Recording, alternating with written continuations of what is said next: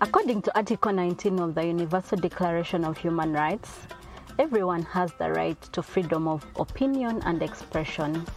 This right includes freedom to hold opinions without interference and to seek, receive, and impart information and ideas through any media and regardless of frontiers. In the same vein, Article 29 of the Constitution of Uganda, 1995, guarantees protection of these individual rights, which include freedom of the press. Hello there, my name is Nyamishana. Welcome to Nyamishana's podcast. Today, we are discussing freedom of expression in Uganda. And I am so honored and privileged to host the incredible Edna Ninsiima, a Ugandan feminist and writer. Hello, Edna. Hi, Prue. How are you? Good. I'm excited. It's good to see you after a long time. Yeah, the COVID is real, yeah? Yeah, and I'm happy you're healthy and looking good as always. Thank you. So who is this Edna? Okay, so Edna is, first of all, I am a writer, yeah? But I'm not, and I'm going to talk about who I am in relation to what we're going to talk about, yeah? Yes. I'm a writer, but I'm not just a writer. I'm an African writer, but I'm also not just an African writer. I'm an African feminist writer. Mm-hmm. And as a writer, because that's what I do, other work professionally, obviously, in communications and whatever it is. But for me, my writing, it is my art that defines who I am, and my expression, you know, whether it's in speech or the way that I live, or in, you know, studying theory and praxis of applying praxis of feminist politics. Yeah. And it's also, I strongly believe that it is a function of an artist, as James Baldwin has, you know, said several times in his writings, to the responsibility of an artist, especially a literary artist, to use their art to create or advance social change. Wow. Yeah. Wow. Okay, I want us to dive into this because it's like at the back of our minds right now, and it's the recent directive by the Uganda Communications Commission. Yeah. This is, some of it read like this.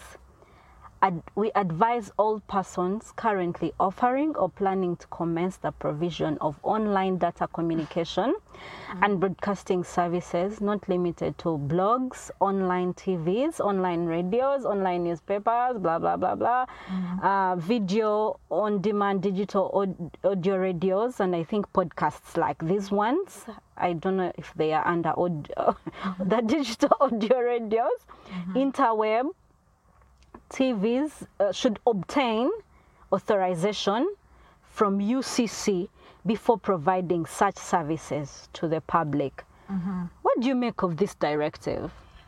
I mean, for starters, I think that it will be clear, you know, to anyone, even without UCC outrightly admitting to it, that this has nothing, I dare say, or very little to do with what they claim they want to do, you know, protect users of the internet, or whatever, prevent abuse, which, by the way, there's a Computer Misuse Act, which we shall get to talk about. Yeah, how that has also been abused, but that, if was implemented as is, caters for what UCC is now claims they want to do.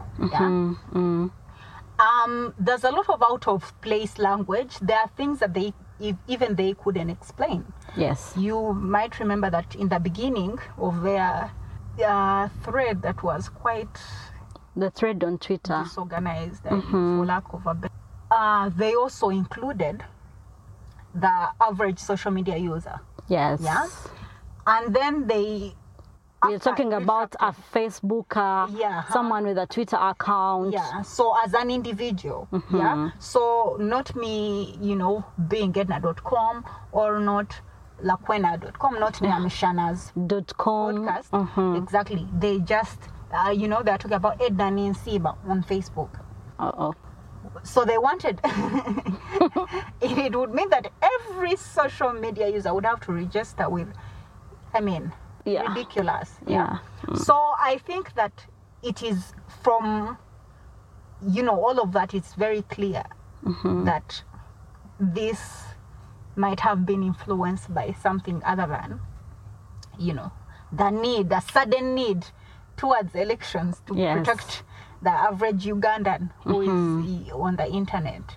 As if women for years, feminists have not single-handedly fought the fight of abuse of women online and their freedoms of expression online without the UCC lifting a finger. Yeah. So I think that, quite honestly, it is, I don't want to use the word, but it doesn't make sense. Absurd. Yeah. And there's a history to it. 2016, there was a shutdown of the internet. We've seen Dr. Stella Nyanzi in and out of prison because she's freely expressing herself online. When I was Googling to see violations of freedom of expression in Uganda, do you know who the number one victim is? The president is the victim to your to your head. No, actually, the Google search was hate speech in Uganda, and the number one victim is the president. The only time that the Computer Misuse Act was ever applied, Yes, absolutely. All of this is connected, and I really, really want us to connect this step by step, and not because a lot of Ugandans operate from a point of apathy, and this even you see members of the press reaching out and saying, "Oh, you are bloggers, so tell us, what are you bloggers going to do?" or whatever.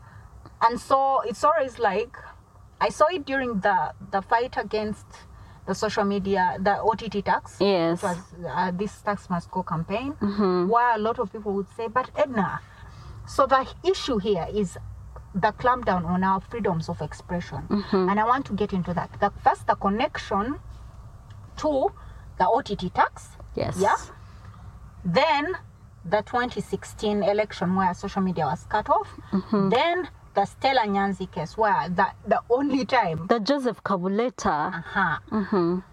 And when we talk about freedoms, I want us to know that it's a slow but sure erosion of our freedom. So these look like isolated events, but every so often it looks like the state is trying to, block this one place where the Ugandan, the only place, still has an avenue to be free to speak. Yeah. And I also, to step away from what the media is asking us, as a blogger, how has this affected your income? Okay, that is a very small issue. And we are looking at it from a very small point of view. Yeah. I want us to talk about freedoms in the sense of our right to expression. Yeah. Yes. Article 19. Yes. But also the fact that, as we go back to how I introduce myself, who I am, an African feminist writer. Yeah. So as an African writer, I will tell you that I live, or was born and raised and live in a society where the arts up to today are barely considered important. Yes. You can hear it from the president's incessant, fellow citizens. Scientists are better, the scientists, journalists are just rumor mongers and all of that. Yeah. And how the government over the years has, come up and said, let's push sciences more, and which has, again, it triples down the effect. And then parents have their children forcefully apply for PCB math, you know, to do physics and chemistry and biology at A level, because science, quote unquote, sciences are marketable. Yes. Alienating that everywhere. And from not just this government, think from the days of the Byron, how it was, and the arrests at the National Theatre, and now Stella Nyanzi and Kakwenz has been arrested twice for writing. There's the books of Dr. Olive Kobusinje. Yes.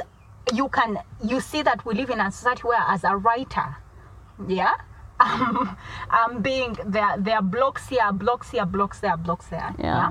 Now there are systems on an international platform, mostly, that work to, even here, I mean, there is Rightivism, there is Ibwa Journal. I'm not going to dismiss our collective ways. There's Nyana's thing. So many stories. There's a lot of initiatives here that are supporting writers.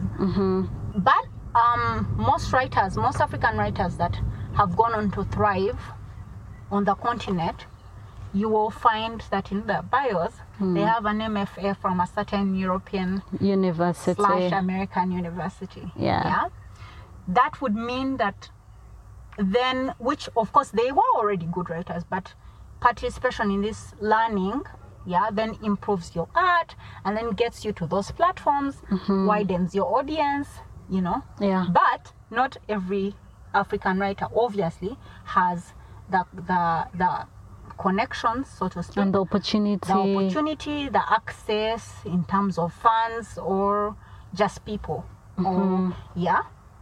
So then there is the African writer who now gets on social media, where they are skipping 1,000 hurdles in between. To reach as large an audience as they would have if they did an MFA somewhere and if we had the privilege and whatever.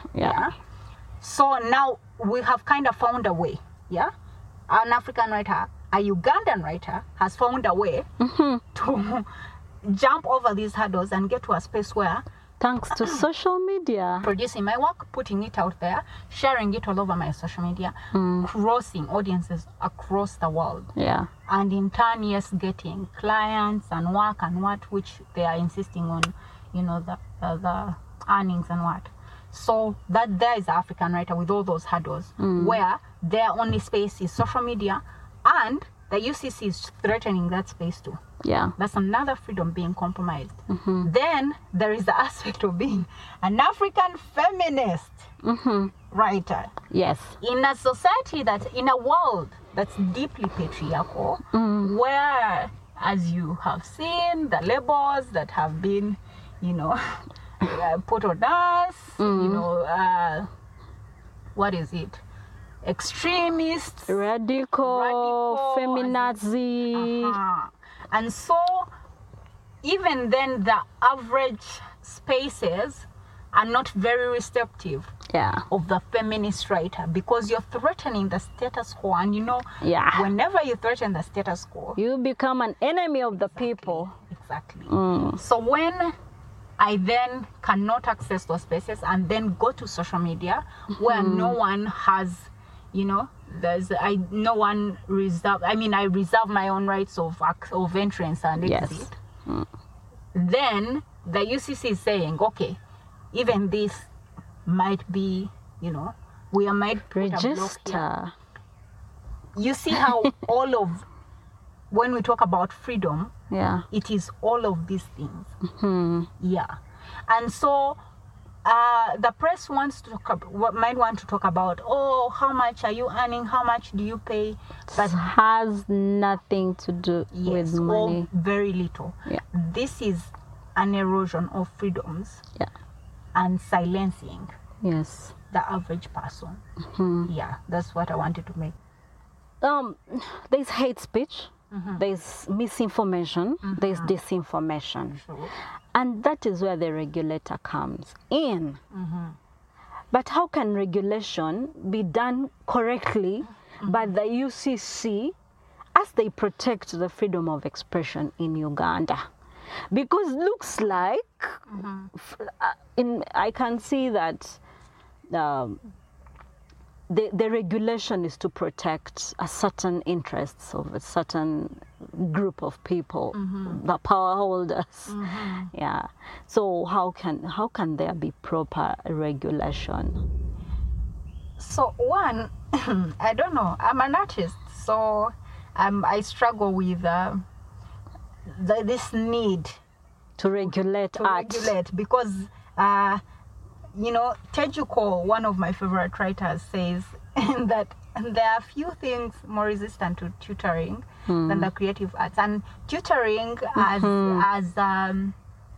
is almost similar to regulating and panel beating. And yes. So the creative arts, can we really talk about regulation in that sense? By the which we might remember then the artists, the attempt to regulate artists. Yes. Yeah, I struggle with that. But for purposes of, say, curbing the illegalities, the abuse, which we you and I, as women online, but also women activists online, have been very familiar with, there is a Computer Misuse Act. Yes. And if the state and all of the people, the government agencies involved, whether it was police, judiciary, cared to have this implemented, then there would be no need for UCC to come and protect us, or as they claim they want to do. Yeah. Because the Computer Misuse Act caters for that. Yeah. It caters for, there are things about like unlawful access, abuse, misuse of information systems, and to make provision for securing the conduct of electronic transactions in a trustworthy way. The Computer Misuse Act covers everything. Yes. So why do we enact a law? Yeah, that as many of our laws, it looks brilliant on paper, but has only been implemented. I don't know whether we can even use the word implement. But that law again and again abuses the freedoms of Ugandans. Robert Shaka, that they thought was TVO, Stella Nyanzi, Kabuleta, I don't know, so many examples. Yeah. So it is not like, that is one of the tactics. So can we deal with that first? Can we unpack, can the authorities find better ways of using this law to actually help the average social media user, or protect them before they then bring other directives? What are you doing? Okay. I remember, I think I had a discussion with someone from CIPESA a while ago. And then Daniel, he's called Daniel Mwesigwa. Daniel Mwesigwa said, Prudence, freedom of expression in Uganda is volatile. It can go from a scale of 1 to 10. It can go from being 10, where we enjoy the freedoms, to 0, depending on the season. Yeah, and I see I see that in play. Elections are here, suddenly reject. What should the government, what energy, where should they focus their energies? Yes, I'll tell you where. So it makes me sad, actually, that in this COVID era, where especially in sectors like education, and I'm doing some work around that, where we're talking about alternative means of learning. Yes. And considering radio, TV, and the internet primarily to be those alternative. Okay, yes, they open for candidates, but how many are candidates and how many more are still home? Yeah. Yeah. And we're seeing that the majority, even if this was implemented, that, okay, of course, the kids from these other uptown schools are already doing Zoom classes. Yeah. But what happens to the majority of kids whose parents do not have never even thought of buying a computer? let alone a smartphone. Yeah? You're talking about kids. Teachers. I know teachers who do not even know how to use a computer. So how are you going to instruct a child over a computer? Yeah. Even if I'm the parent at home who's supposed to supervise, if I cannot, operate a computer, if I do not have money for data, if I've never been on social media, how am on Facebook? How am I going? What is Zoom to me? Yeah. And so for me, I would think that the government at this time would see the importance of supporting through the Ministry of ICT, which they have been apparently trying to do for the longest time, or so claim. Support the freedoms, first of all, to access. Yes. You are looking at the situation right now and seeing how now the internet would be useful if, people were equipped to access it and what. Why are you choosing this same time also to clamp down? Like, this just confuses me. Yes. So I would say concentrate the energies on actually making the internet accessible to more people. When you put 100K for the person and you want to ask me, okay, what will this 100K affect you? It might not, quite honestly. But you know who is going to affect? The person who has not stepped on the internet, because before they have all these hurdles, buying data, OTT, buying a smartphone, a computer. Now you're putting another one of paying 100K. This is just ridiculous. I think also where the government needs to invest is the infrastructure, first of all, to access this internet. Why aren't there computers and internet in every school? But kids are studying under trees, so probably and the MPs can have iPads and data, and we can pay for them OTT. Come on. And yes, and our internet is still very expensive. Yes, we are a landlocked country, and we know that. But the Rwanda internet is cheaper than ours. How are they doing it? What can we learn besides? Reactive directives towards election. How can the curriculum change and say digital literacy in all money that is squandered in corruption every single year? You read the time we did an analysis for the Stories for Human Rights. There is money that had been spent on other things. It was like 2 billion. We computed it and realized it would have bought like 2,000 plus computers. Yes. So this money, the Auditor General's report has lots and lots of leakages that go into corruption. But why aren't we building infrastructure? Why aren't we protecting women who are being harassed online?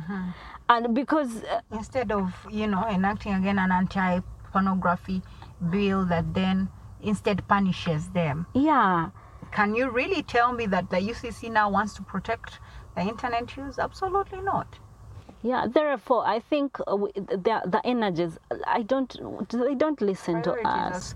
First of all, they don't listen to us.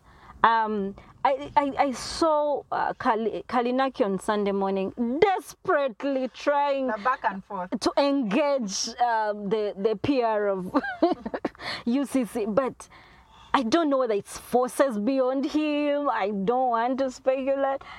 I can't understand. I think that to try to, and I've seen a few people. I saw even Raymond. Okay, let's have a conversation, and I agreed to the conversation. Let me try to convince you. And we did this even during this tax mascot. But as much as I acknowledge advocacy and conversations, and try to change perspectives as a way of change, I also struggle, with the idea of amassing, our energies into, there of trying to, okay, now let's tell UCC the truth, or let's tell them how this is going to affect us, or people, or let's try to out-reason them, because this is not a debate. And as we have, a lot of people have I don't know whether we're acknowledging or speculating or, but all things indicate to that, that this might be beyond them. So then how, if it's not to have those conversations, the back and forth, or out reason them, or listen, showing them, try to reason with them anyway, would be to assume that it was an independent UCC directive. And so if it wasn't, if it's the state at work, then we are clearly wasting time with that. Yes. Now, should we stop having conversations? No. We must continue to expose and, out reason them. Yeah.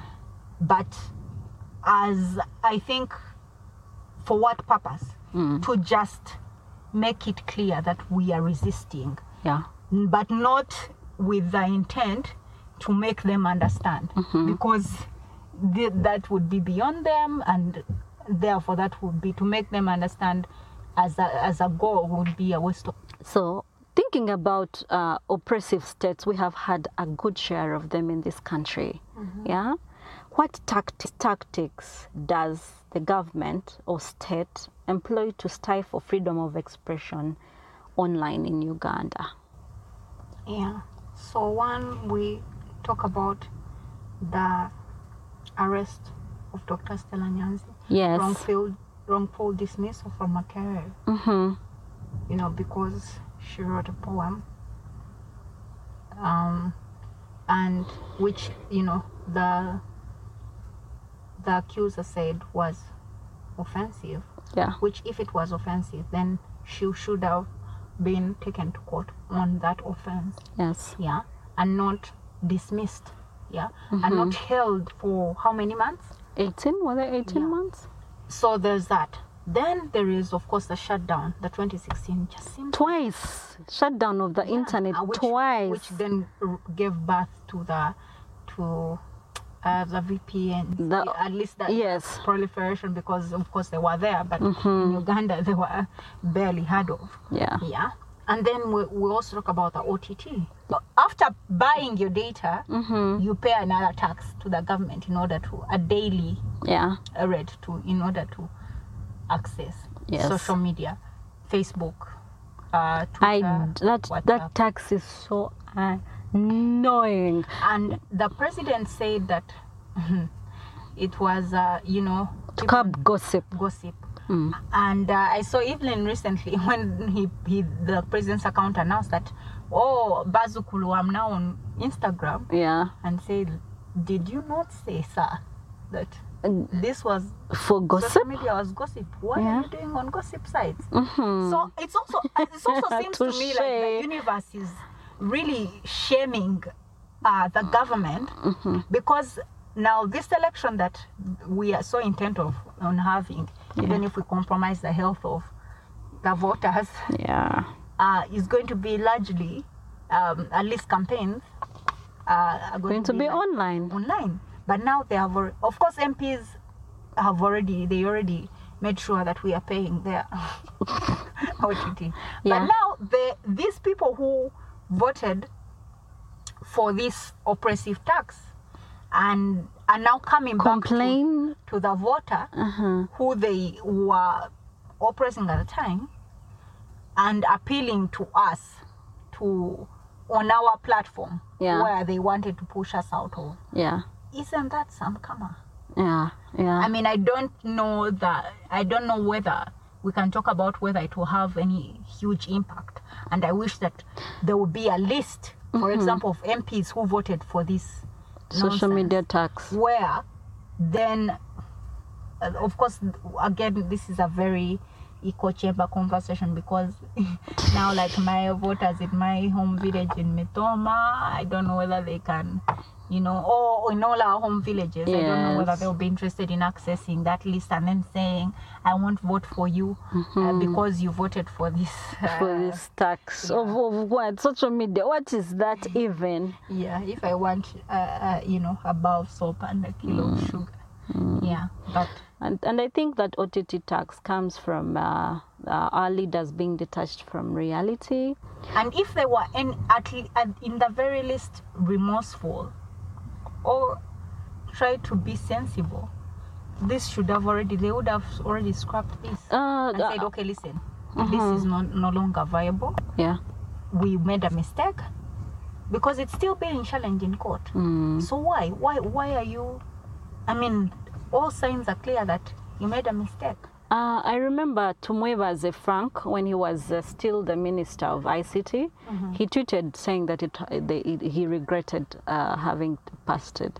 But it was just words, bigambo, nothing. We don't care for retweets. We want for tweets and retweets and whatever. We want action. Yeah, we want action. And I want to take you a bit back to the freedoms, yeah? Because there's so many ways in which this directive, as the others, just compromise our freedoms. When you talk about blogging, when you go onto blogging and the freedom that comes with, because there's you and I have worked with media houses within the confines and whatever it is, the proper names of media houses. Yeah. And we were having a conversation earlier about all the bureaucracies and all the language that sometimes is oppressive to women, where or the exclusion, for example, of sexual minorities, where media houses claim, oh, it is our policy to not, they fall back on policies. Or just generally a largely sexist media. Yeah? And so when there is a platform like blogging for all of these sites, where I can say, you know what, this news, all of its bureaucracies and straight jacket rules and regulations is oppressing me, and so there is freedom in me just writing and publishing my work here. You see how again they're pushing us back into, and I'm very proud of alternative media, and especially because most alternative media I see is women who have brought up the initiatives. Yes. And which allows us then to have conversations about issues that mainstream media would not have. Accommodate. Yes. And so for them to want to compromise this means taking us back. Thank you so much for sharing yourself with us, Edna. And to the listener, thank you for being a wonderful listener. The listenership is actually growing. Until next time, ciao.